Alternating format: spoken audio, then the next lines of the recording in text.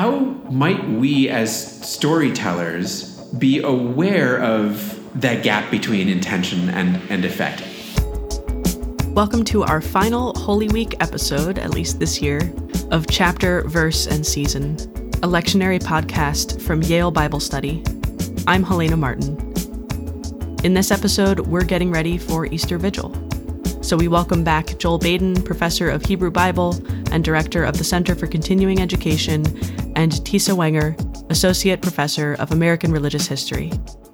They're discussing Genesis chapter 22, verses 1 through 18, read for you by student Eric Holland. The texts are appointed for Easter Vigil in Year C.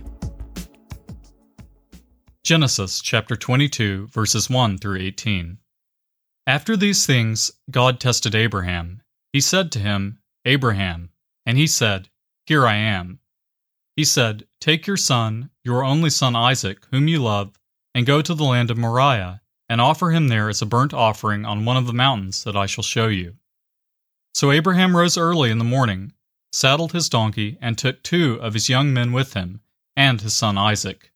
He cut the wood for the burnt offering and set out and went to the place in the distance that God had shown him.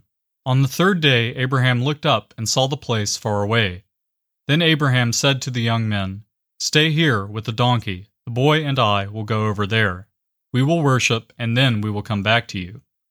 Abraham took the wood of the burnt offering and laid it on his son Isaac, and he himself carried the fire and the knife.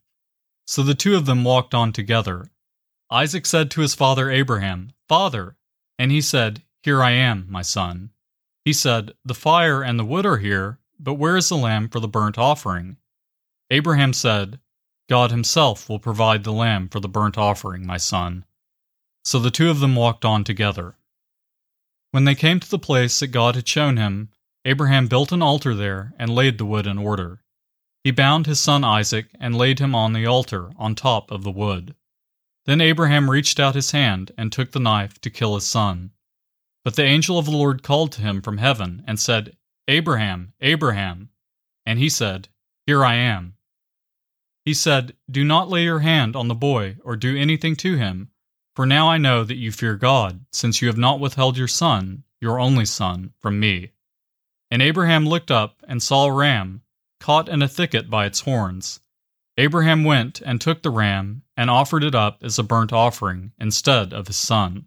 So Abraham called that place, "The Lord will provide." As it is said to this day, "On the mount of the Lord it shall be provided." The angel of the Lord called Abraham a second time from heaven and said, "By myself I have sworn, said the Lord, because you have done this and have not withheld your son, your only son, I will indeed bless you, and I will make your offspring as numerous as the stars of heaven and as the sand that is on the seashore. And your offspring shall possess the gate of their enemies, and by your offspring shall all the nations of the earth gain blessing for themselves, because you have obeyed my voice."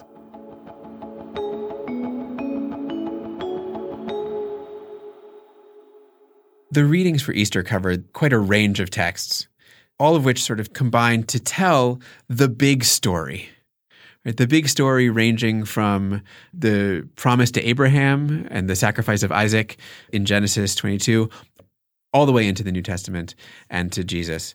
And really what we're given here is sort of the sweep of Israel's history from its origins in Abraham to, at least in the lectionary sense, its culmination in Jesus. It's presented from a Christian perspective as the Christian salvation story, right? And the Christian story is the fulfillment of the Hebrew. Right. Which for lectionary readings makes plenty of sense. Makes total sense. But gives us an opportunity to think not about any one of these particular episodes individually in this case, but to think about sort of the way that the big story is constructed and what it means to run a story that really comes in 2 halves. And it comes in 2 halves in our reading also, right? We have Old Testament readings and we have New Testament readings.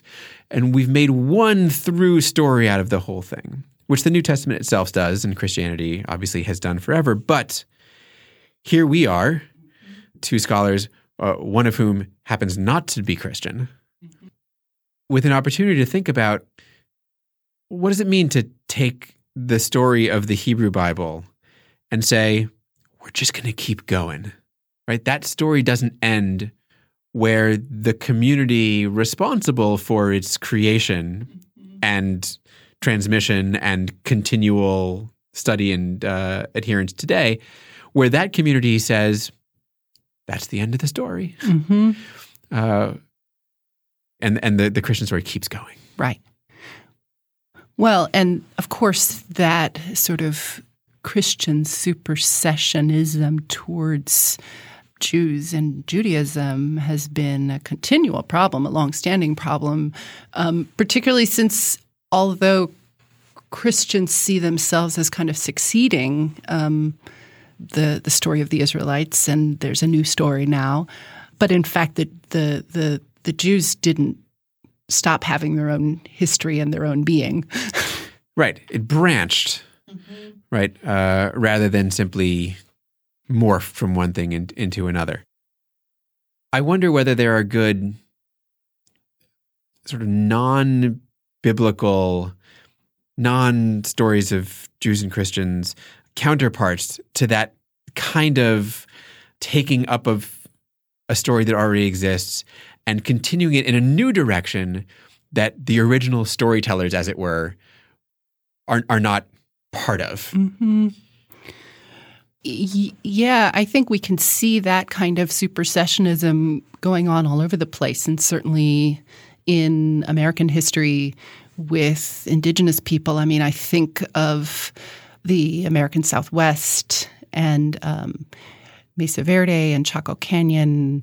Anybody who's been to those places, which are now national parks, national landmarks, the ancient cliff dwellings of the ancestral Pueblo people, right, are kind of claimed by the National Park Service and by the narrative of the narrative gets placed on them really starting from the late 19th century as this is part of American history. This is part of what makes America great, parallel to the kind of beautiful landscapes of places like Yellowstone and Yosemite, right? This is America, a grand American history to counter and compete with the grand histories and the grand cathedrals of Europe, right? Yeah.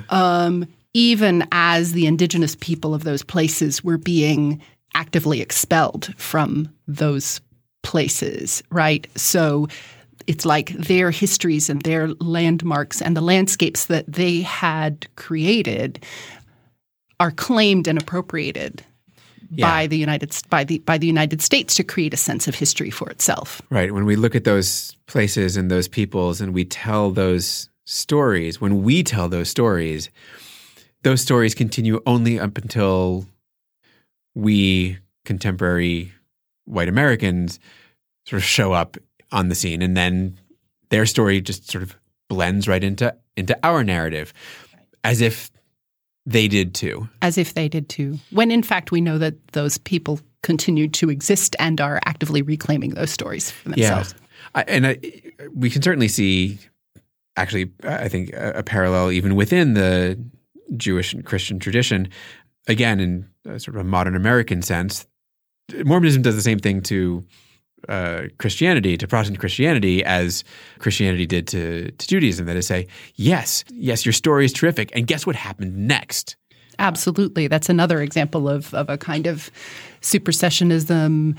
And the Latter-day Saints, Joseph Smith's Book of Mormon said, here's a new scripture that we've just rediscovered that kind of completes the salvation history, and we're restoring the age of the prophets as well as Jesus. I mean, it's a kind of restoration that claims to fulfill all of it. Which is, of course, precisely what the New Testament does to the Hebrew Bible. I think in both cases, though, at least today, when you talked about sort of national parks and looking back on native sites and native peoples, and in the case of Mormonism, also looking back on the New Testament and on the Hebrew Bible, in neither case, I don't think, are we talking about supersessionism in a a sort of diabolical sense. Right. It has been that. But I think the two examples we've used are examples where supersessionism is not intended to erase, right? It does that, but it's a much, I think often when we use the word supersessionist, it has a very negative tone to it. But it need not in these cases be a case of negative intentionality. Right. Well, it may be in some cases, but I think for most of the people who embrace those narratives aren't conscious of that at all and see it as a kind of positive story for themselves, not as a story of erasing somebody else. Sure. I guess I'm trying to get at sort of the difference between intention and effect, right? That is, with all of the best intentions, in our national parks, we can put up all the signs that celebrate the heritage of the native peoples who, as part of our national story and our founding myth and our Western expansion, all of those things. And we can celebrate those parts of the past that with the intent of holding them up and saying, look at this wonderful thing. But there's a really negative effect to that sort of even well-intentioned supersessionism. Yeah, absolutely. So as we think about this lectionary reading, which is, on perhaps the most important day of the calendar and perhaps the most thorough telling of the story in the cycle, how might we as storytellers be aware of that gap between intention and effect? Is there a way to tell these stories in a way that it maybe is more thoughtful, responsible? I think one way to do it is to put yourself into the story in an unexpected role, or to think about who's not directly and overtly and assigned a role in the story, who's kind of absent and erased from the story. We talked earlier about branching rather than simply succeeding. And I think that as we look back on the stories, it's good to find all of the places where the story has branched, and not just the obvious ones. Mormonism branches off from Protestantism, or Christianity branches off from Judaism, but Judaism or Israelites branch off from Canaan, right? Where if we're talking about places we can put ourselves in the story in an unexpected way, how about just not on the same line that we find ourselves on now? Right? What if we went back to one of those branches and said, what happened to those people in the story? Right. And what does this story look like from their perspective? Yeah. And I think that may be the responsible way, or at least a responsible way, to maintain the story, but maintain also our awareness that not everybody in the story is on the same place that we are. That's right. Thanks for listening to Chapter, Verse, and Season. Follow us on Twitter @BibleYale or visit our website, yalebiblestudy.org. Chapter, Verse, and Season is produced by Joel Baden, Kelly Morrissey, and me, Helena Martin. Aidan Stoddard is our editorial and production assistant, and our theme music is by Calvin Linderman. Thanks, as always, to the Center for Continuing Education at Yale Divinity School. And thank you, Professors Baden and Wenger, for thinking through the big story with us today. We'll be back tomorrow with another conversation from Chapter, Verse, and Season.